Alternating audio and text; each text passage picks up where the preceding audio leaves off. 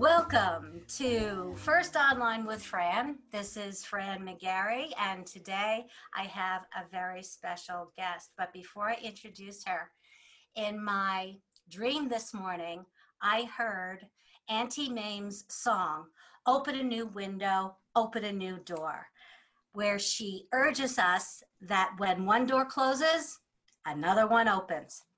During this pandemic of sheltering inside our homes, distancing ourselves from each other, looking for ways to reach out to our families, our community, has made us emotionally and physically suffering from COVID fatigue. What to do? Where do we turn? How do we stay connected in this climate of disconnect? The panic is palpable, especially for parents, and keenly felt by children in classrooms or lack thereof.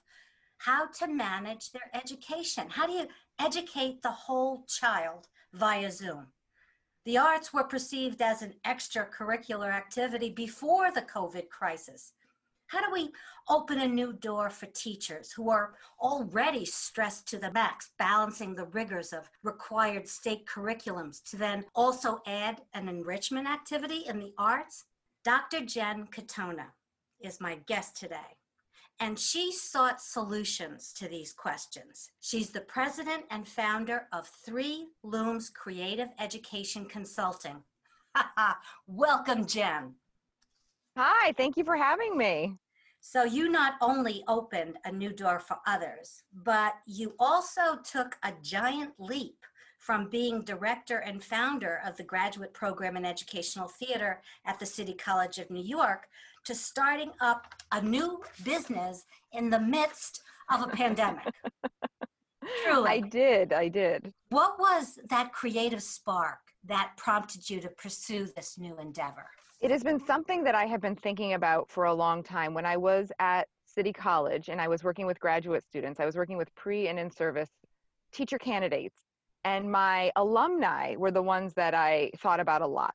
So when they were in the program, you get so much mentorship through your coursework, through your colleagues, through seminars, student teaching, and then you go off as if now you know everything and you should be able to work in a classroom. And that's just not the case. You need mentorship all along. And there was constantly, what can we be doing for them? How can we continue to support them? And then when I left the university and now I work for a public school in school administration, I see it the same thing. Teachers, veteran teachers, 25, 30 years in the field, pandemic notwithstanding, constantly need somebody just to tap on the shoulder and say, am I doing this right? Or I have this crazy idea, or where do I go for this resource? And so why not now, right? Now, more than ever, teachers need somebody to turn to or to connect with. So often, particularly in the arts, they are alone. Maybe there's a music and an art and a theater teacher, and then they have a little team, but typically it's one for a whole building of 600, 700, 800 kids. And so somebody that they can email.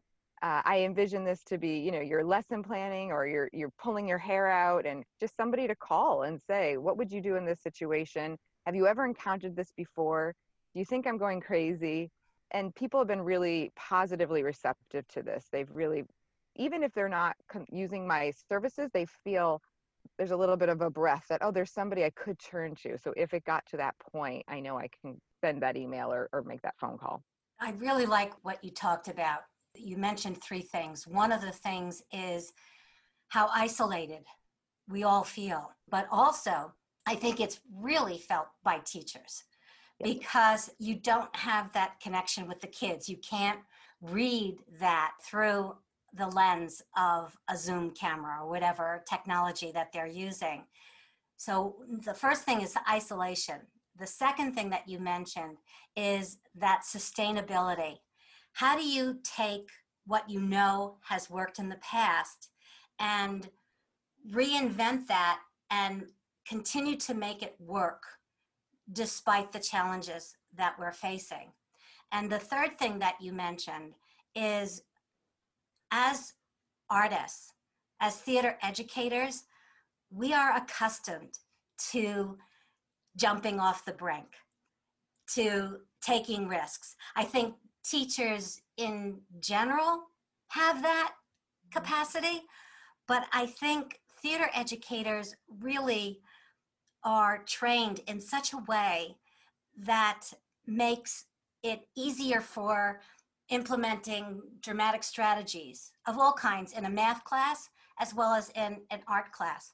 How does your business address those issues? Yeah, so I think there's two things there, right? So there's this present moment of how are we keeping our students engaged. There's a variety of ways folks in schools are approaching teaching during the pandemic. So some have gone fully remote. Some have gone where they, what we call roomers and zoomers, right? So you've got some kids in your room and some kids at home, and you're trying to connect and create class community. And few are hybrid, so you're only seeing one group at a time. But one thing we hear commonly is, how do I still, what you were speaking to, stay connected, build ensemble? And then for those who are fully remote, that's a long day on Zoom for anybody, but particularly think of a 6 or a 7-year-old who has to sit in front of a camera or a computer screen for 8 or 9 hours. And the arts continuously are that answer to that question. Let's get them up. Let's move around. No matter what the content area is, get them stretching, get them activating in their body, get them drawing their response rather than speaking their response or putting it in the chat box. So I'm constantly just reminding teachers of the artistic expressions and the artistic resources they were already using in their classroom, and that it's okay for a kid to turn off the screen for a minute and do something else. What Three Looms does in terms, and again, not COVID, right, in a post-COVID world, when you go through you know this, Fran, when you go through graduate programs and doctoral programs, you're constantly asked to be reflective on your own educational experience. You're constantly asked to write your teaching philosophy. And I didn't know it when I was a kid, but as I look back at my own learning experience, there's two classroom experiences that now in my mid 40s. One was when I was 4 years old and I went to a progressive kindergarten or nursery school, and one when I was in 6th grade and I went to a progressive private middle school experience. And in both of those experiences, they were play-based. In both of those experiences, they were interdisciplinary content. I remember so vividly, 6th grade, we learned about the Industrial Revolution, and we made a conveyor belt line, and we all had our pieces, and we made these wooden boats, and then we sold them at a fair, at the holiday fair. I can tell you everything about my classroom. I could tell you every name of every kid in my class. I could tell you what I ate for lunch that week because I had an emotional connection to the work. And you shouldn't have to go to a private school or have this progressive education to have that experience. I have dedicated my time and my work to how do I make sure every kid gets that kind of education? How do you have an emotional connection? And the arts are how you do that. I mean, you know that. Theater is how you Yeah, do that. I can so relate to that. I remember when it was my first or second year of teaching. And when I graduated, teaching jobs were few and far between. So you took one, whatever. So here I am, a speech and theater education major. And my first job was teaching 5th grade science. and then I taught at another school. It was a Catholic high school. And I got in trouble because I moved the desks Oh, and got kids up and out of their seats.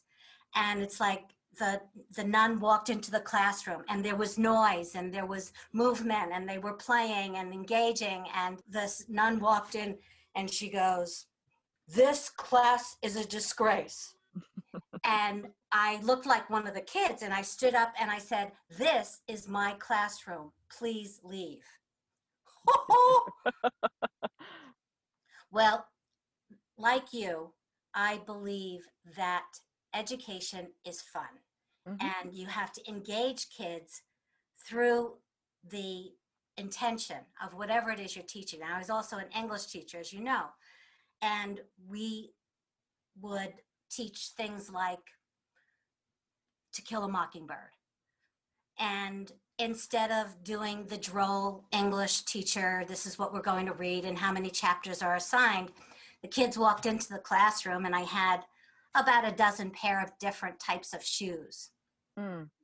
And I said to the kids, they were already used to, like, what is McGarry up to now? And I said, I'd like you to put on a pair of the shoes and interact. And I used that as an introduction to, how Atticus gets his kids to think about walking in other people's shoes, Yeah. crawling around in their skin. And because of that kind of play and interaction, the kids couldn't wait to read the book. I didn't have to say, read the next 5 chapters. They read the entire book that night. So, how does your program, how does your curriculum facilitate that play idea? Yeah. So what the work I've been doing, and there's an elementary school particularly that I'm working with, and I shared this story. It was this one case study in a kindergarten room. So we had 3 kindergarten classrooms, and they all read The Little Red Hen. And then the students were asked to sequence the story. And one classroom did a very traditional, great lesson. Teacher reads the story, does a shared reading protocol, the kids all, right? About 30% of those students could sequence the story. My other teacher did a fully immersive, almost process drama. The kids were up, they were acting it out. We had props and sets. 100% of the kids could sequence the story, right?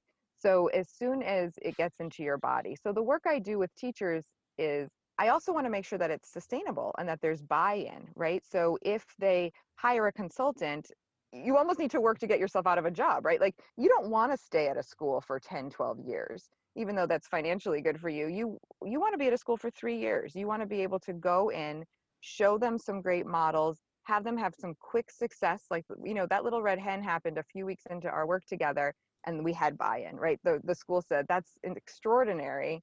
Okay, how do we keep going with this? So kind of laid some foundation, taught some easy, a la carte. Here's 3 or 4 really simple. These are not going to be hard for you to facilitate dramatic activities, because there's also that fear, right, that sometimes educators have around theater. What does that mean? You're going to make me read Shakespeare? We all no, no, no. We're just up and moving. And then how do you a la carte them? How do you take your lesson plan and say, great, let's input these 3 things in these 3 places, and let's talk about what happened with the students. And it's that early, pilot it early, right? Let's not just talk about it. Let me show you a few things and let's get it into your classroom fast and let's you see the success. And as soon as they see the success, after that, it's just helping them figure out more of it. Now we're in year 3, and I was on a PD last night with many of them, and they don't need me. They were moving and grooving, and even in the midst of they've gone remote, even the gym teacher is figuring out how he can interconnect. And it was lovely not to be needed, to say, okay, they know how. I've given them all the steps.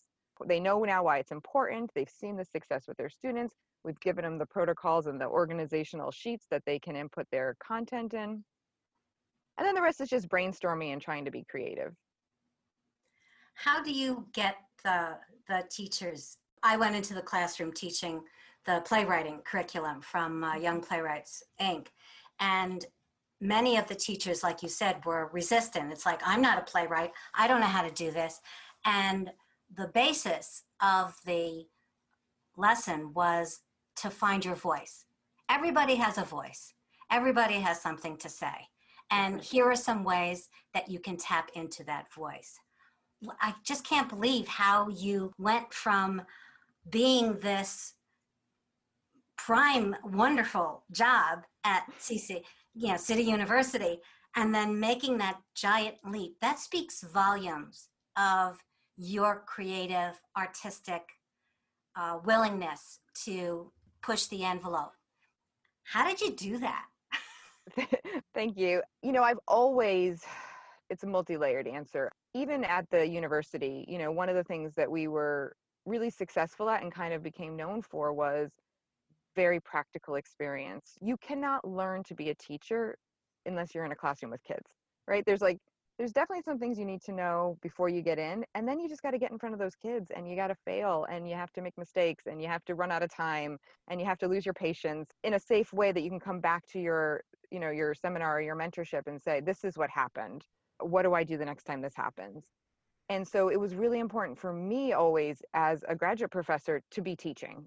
So I was constantly gigging and teaching artists and taking residencies and staying in the classroom, because who am I to tell you how to be an effective teacher if I haven't been in the classroom in 10 years? So as I moved my own work into school reform and really focused on how the arts could be this active learning tool and really do some school reform, it was the same thing. I needed to get back in the school administration. I needed to get back in and see it. And I was consulting with this school and doing this work, and then an opportunity presented itself to come on here full time. And I took it because I need to walk the walk. And I will always be teaching teachers, and I will, who knows where life takes you. But right now, I needed to see this work firsthand. And going back into the public school in a pandemic was certainly not plan A.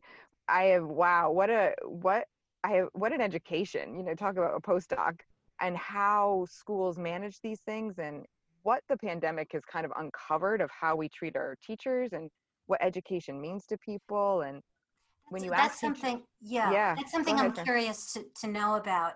What's the difference between before the pandemic and now? Like, what kind of things, because it is a pandemic and because you are forced to facilitate programs, in this technology world, to your surprise, what kind of outcomes did you get that would have never happened before? We've had to prioritize our curriculum. You can't teach as much in this setting. It's just for a variety of reasons. Resources, you're not there over the kid to show them things. And that in some ways has led to stronger teaching, because you really have to name what it is you're teaching. These are the four most important concepts I need to make sure this student knows to move on to the next grade. And when you really start to go in and unpack all of the other curriculum, and you get laser focused and specific, some of the work has come out even stronger. Can you compare and contrast specific So example? my general music teachers typically this time of year are preparing for their holiday concerts, right? Some sort of winter concert, and they will have started that in early October, and that really would have been what they did. And it's amazing. And I can't wait till we can get back to that and hear the halls filled with singing again. But when you take singing away, which we've had to do in the pandemic, they've had to really go back to kind of these fundamentals of music, which were always there, but kind of mixed in through singing. And now we are seeing, I mean, percussion is off the charts here, because that's really something we can do a lot of. But our rhythm, a lot more work into like flamenco and rhythm patterns. And it just has opened up a whole other kind of side alleyway of music instruction that I don't think we would have necessarily explored, because traditionally we're working on the holiday concert this time of year. So there's been a great look at music from other cultures. There's been a great look at world music, because now, and because we're on in technology, we're going on virtual field trips. We're watching videos a lot more. I think kids are getting a deeper exposure to music, even though they can't be singing it right now, which was a nice bonus. I wonder if classroom teachers are able to create a scaffolding among these kinds of teaching lessons. Do you know what I mean? Like how, like you're talking about learning about world musicians and culture and that kind of thing. Does the music teacher then reach out to the English teacher and the social studies teacher? How does that occur? Yeah, so at our arts integrated schools, that's built into their planning time. That's just become part of the culture there. But yes, because of the pandemic, and again, prioritizing, people have tried to share resources and share that time, right? So how can I support what you're doing so that we're really maximizing our time with our students? That has certainly started to happen. I think there's also any tragedy or any kind of obstacle always brings people together. And there has been a lot more. I have seen, particularly like in my teachers and my arts community, coming together and sharing resources in a way. And yeah, then they reach out to each other within the school. I was on a call today with a principal who said that their social studies and theater teacher, or their math teacher and their music teacher, had been collaborating and trying to get the kids outside, and people are being creative. It is a silver lining to say, when this is over, to say, great, those were great projects we worked on. How do we, those don't have to end because of COVID now. What can we take into our practice? What would you say is the biggest success story you have as a result of implementing this new organization of yours?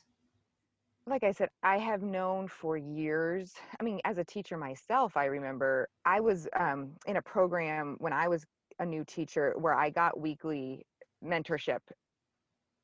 Again, you don't know it when you're in it, that you don't realize, oh, this isn't what everyone has. Like, not everybody has somebody you can talk to once a week and just be honest. And so that has always been something that I've just always known is so important. And yeah, I think people are just so grateful to have, or even if they don't come here, to say it's okay to ask for help.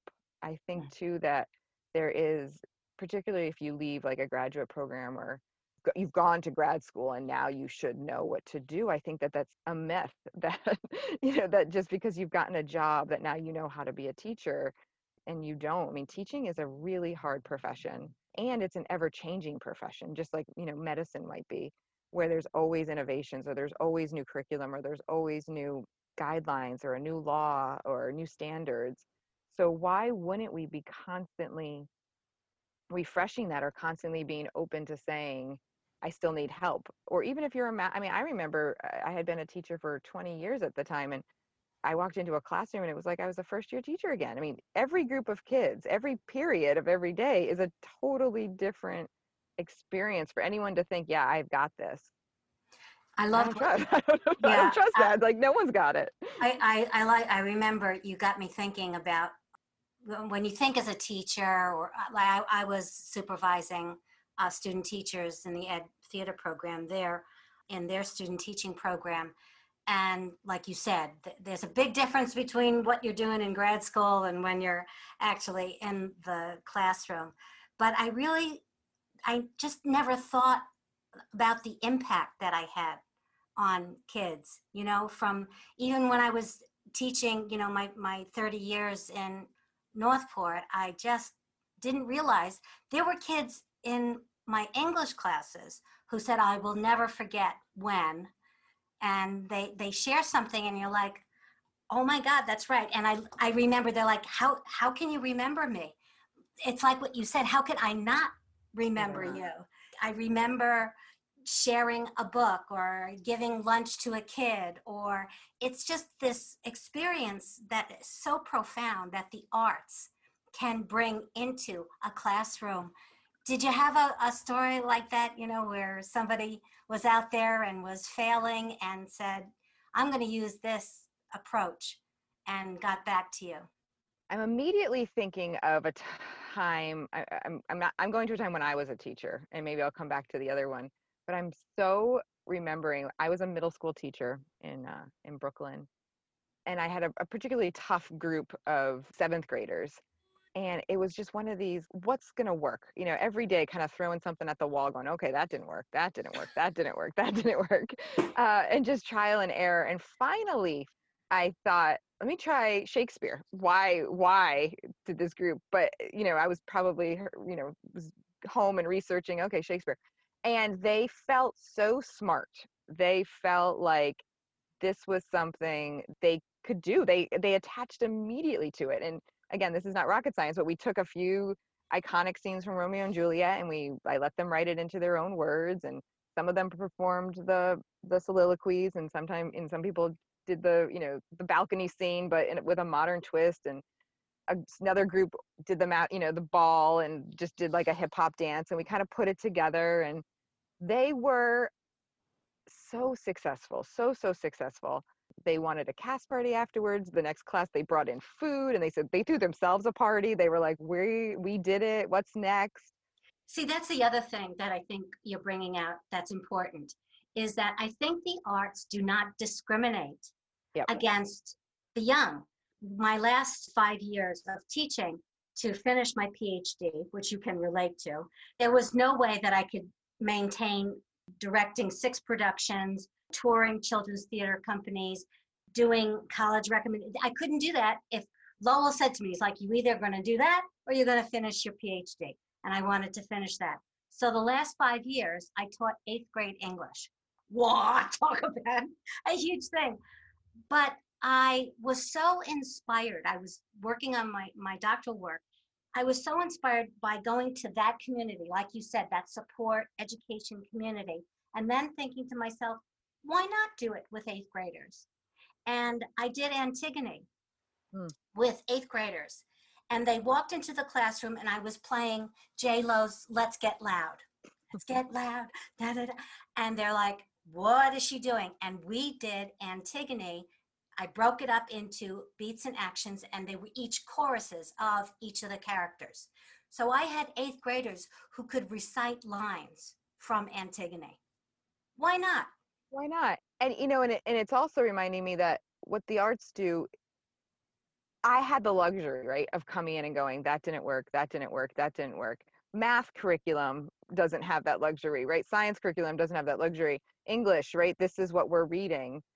But the arts, yeah, we get to find our way with our students and really make it individualized in a way that the other content areas can't.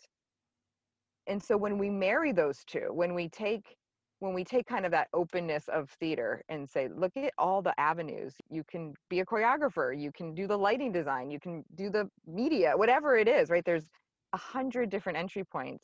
And we bring that philosophy, that's the other part of my work. Is it's not just let's draw a picture to reflect, or let's create something with our bodies, or let's put this into some scene work, but it's really around the artistic process, right? What is the process of an artist? An artist is inspired, then they do some work, then they step back and reflect, then they come at it from another angle, then they step back and reflect, then they ask the audience gets to have an input.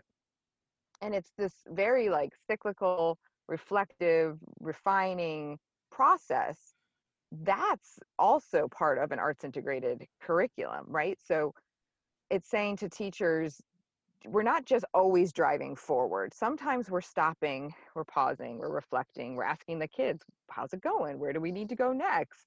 What are you thinking? How are we feeling today? Okay, let's go down this side for a little while. It frees them up so that they can try a few different things sometimes, right? That we get to do as artists, that the core content areas don't always get to do. And I think that they're relieved by it a little bit. I was talking to some of them yesterday, and they were saying the same thing. They said midday they had to just change course. And I said, that's because this is the new kind of artistic way that we're approaching this work, which is we're breathing into it a little bit. We're trying, and because we've prioritized content so much, there is room to kind of just be and connect with the students and how we all doing today. And we're not just jumping from subject to subject to subject. What are some of the assessment tools you use to see if, how am I doing? This is what we set out to do. Did we do it? Yeah. So from like like if we pull out and we look at the school and I say, okay, I was charged with helping this school take on an arts integrated model. My ultimate assessment tool is what I did last night, where I sat there and they didn't need me, right? So that's how I know when they can talk to each other and they can plan. There's some unspoken, right? And you know this from the arts. Sometimes, yes, we have our measurements of assessment, but sometimes by the eyes on the kids, right? If you walk into the room and all eyes are on you and they're like, what are we doing today? Right?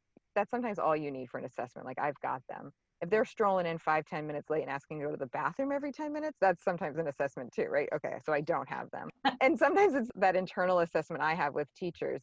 If I get on a call and I see that, then I know, like, okay, so this work is still a lift for them. If I get on and I say, guys, we're going to start thinking about how we're integrating the arts, and they're throwing ideas at me, I'm good, right? I've done my job. In the moment, as we're kind of tracking through, I have a lesson plan format that I've created that I ask them to use, and we can measure that. Yeah, talk a little bit. I'd like to know what that is. What kind of is a lesson plan format that you have? Like, yeah, Yeah, not a template necessarily, but a framework. a Or framework, yeah. So through my work at City College and just being a teacher myself, just starting to think about how do you create, and knowing, right, with psychology of kids or humans, everybody is most creative when they feel safe, so that there's boundaries. So there has to be boundaries by which then I can be creative. I think sometimes the downfall of the arts is so open that I don't even know where to begin. I can be most creative when I feel safe, and I can feel safe when I have parameters. I created kind of just this 5-part protocol. So, and again, it's not, if you're an artist, this is the rehearsal process. So it's just taking the those the way artists are, and just moving it into the classroom. So we start with our warm up. It's about a 5-minute activity, gets our bodies moving. We talk a lot about not creating lesson plans that you're going to use across the day, but it's really individualizing those. So your first period class warm up is going to be very different from your last period class warm up, or your before lunch or your after lunch. So that 5-minute warm up is really getting your class ensemble in the right frame of mind. So you need to wake them up, you need to calm them down, they need to talk about what happened at lunch. I think as artists, we tend to dismiss that. It's like, oh, well, yeah, I did that. And it just fascinated by what you're doing, and I so admire what you're doing. I'm gonna try to retrack. I'm trying to think back. I was doing the point is that you got to get kids up and out of their seats, and it doesn't matter what age. I did it with senior AP classes as well as first and second and third graders, right? Well, yeah, well, and it's so funny because if you go into a nursery school, preschool, kindergarten, everything is station based, right? And it's inquiry, and kids are playing, and they walk in and they have free play in the morning, and then they have a snack, and then slowly we just take all that away. And I am always saying to my teachers, like, why did we stop that?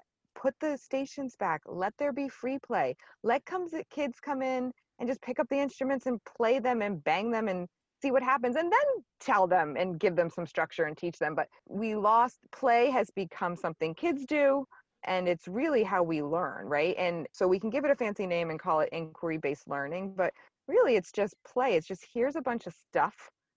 See what happens when you bang it together.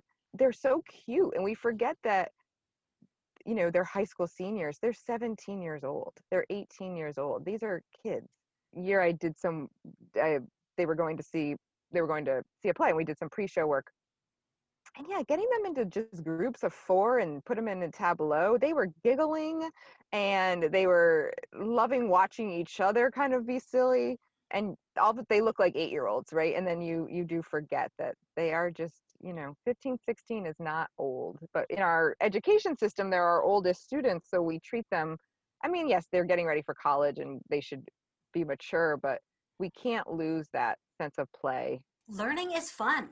Yeah, and it should be. And theater educators know how to implement that into a strategic format and achieve towards those ends. Jen, thank you for playing with me today.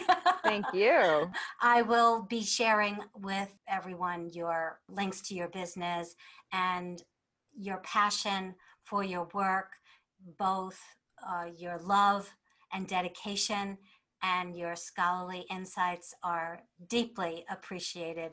And I'm so happy we had a chance to talk about our favorite subject. Me too. Thanks so much for having me, Fran. Thank you, Jen. Take care. Bye.